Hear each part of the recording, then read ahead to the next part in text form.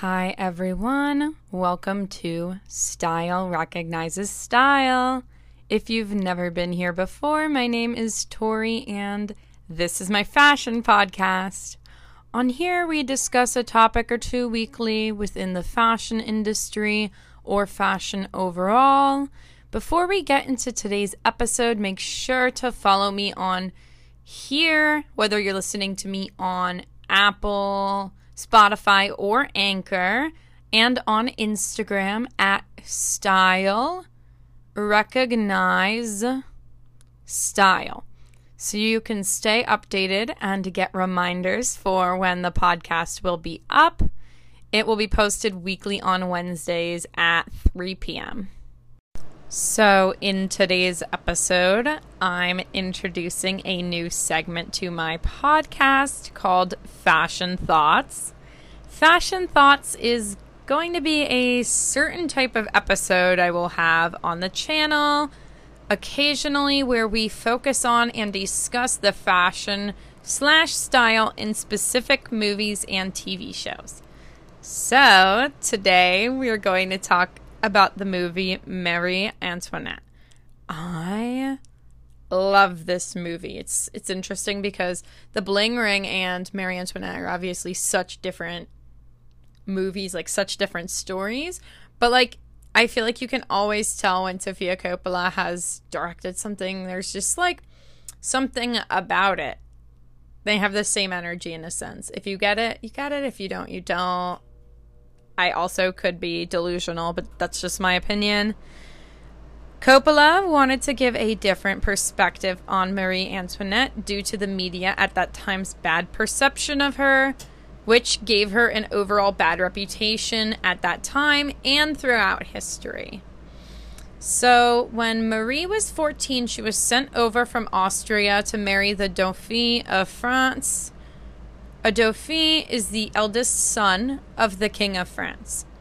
This sets Marie and Louis to become the King and Queen of France once the king passes away. Coppola wanted to show the reality of that situation, that Marie Antoinette was sent over to France to become the future queen at only 14, and she obviously never had to live a realistic life. So she portrayed Marie's life in a youthful, fun, partying girl, feminine way. Aside from the portrayal of Marie's life, my favorite part of the film is the fashion.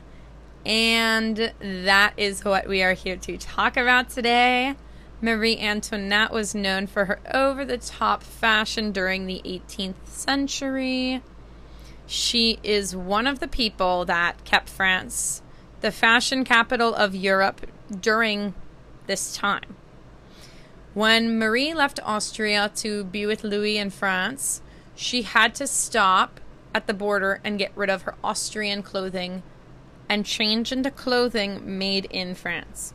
Clothing was an important part of nationality at this time, so she had to enter France wearing French clothing. And this signified her leaving her life as an Austrian princess to become the future Queen of France. You couldn't have the future Queen of France entering France in Austrian clothing. It would not have flown. So that is that. So, I'm going to talk a bit about the real-life Marie Antoinette now. Not her depiction in the 2007 movie. So, Marie Antoinette was the last queen before the revolution and was known for her overspending on extravagant goods, partying, and adultery. Sounds like my kind of girl. I don't know.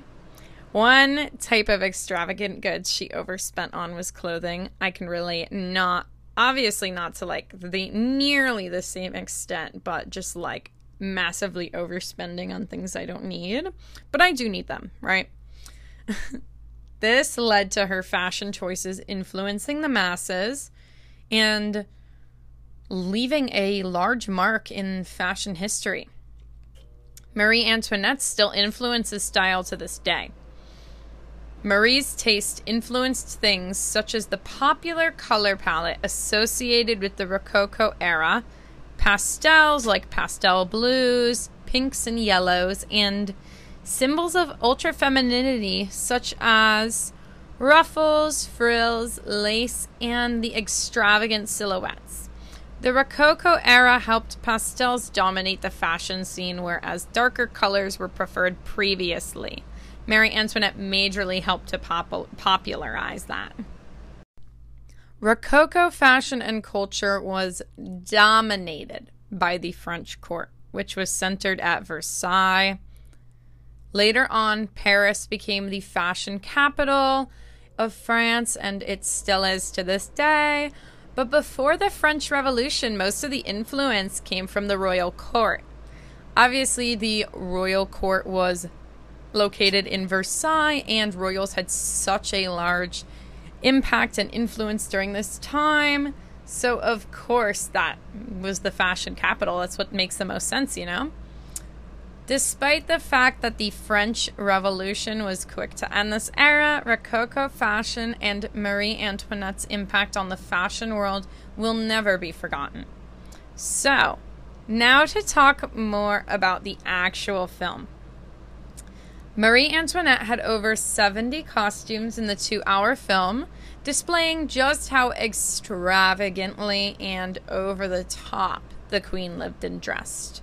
While many of the pieces were historically accurate to outfits that the queen would have worn, they would modernize and make stylistic choices a 14-year-old would make, such as wearing colors like bright turquoise to remind the audience that Marie was really just a young girl. Costume designer Milena Canonero used a box of pastel macaroons as the movie's color palette due to Coppola, the producer, saying those were the colors she loved. I love those colors too.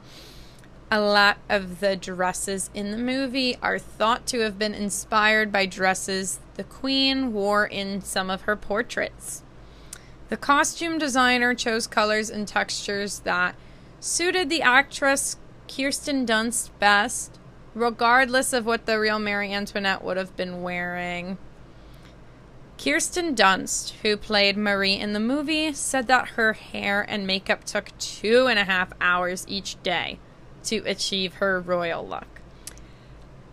I do take a minute to do my hair and makeup, but it's more like 45 minutes than 2.5 hours. Imagine sitting that long every day while people do your hair and makeup. I mean, that would be nice.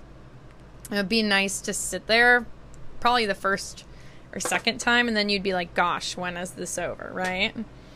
So these shoes she wore were made by Manolo Blahnik and Pompey, and they had hundreds of wigs and hair pieces made.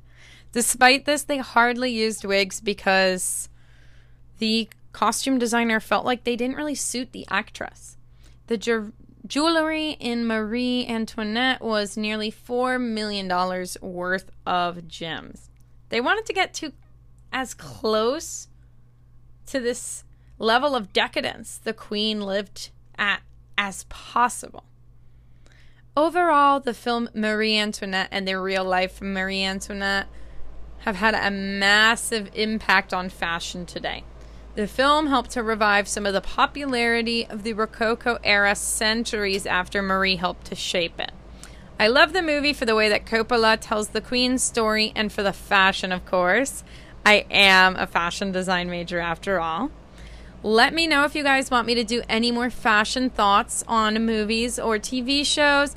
Please leave me some suggestions on my Instagram, which is Style Recognize Style. So, our topic for next week, I have quite a few topics I have lined up that I want to talk about. The topic for next week is the life of Thierry Mugler, how he became the design legend we knew him as. As you guys probably know, Mugler passed away a few days ago, which is very sad. I also want to do a piece on Andre Leon Talley, so I'm going to have those two up soon, but I'm doing Mugler next week. So make sure to follow me on here wherever you're listening and on Instagram at Style Recognize Style to keep updated with when I post. Bye, guys. Mwah.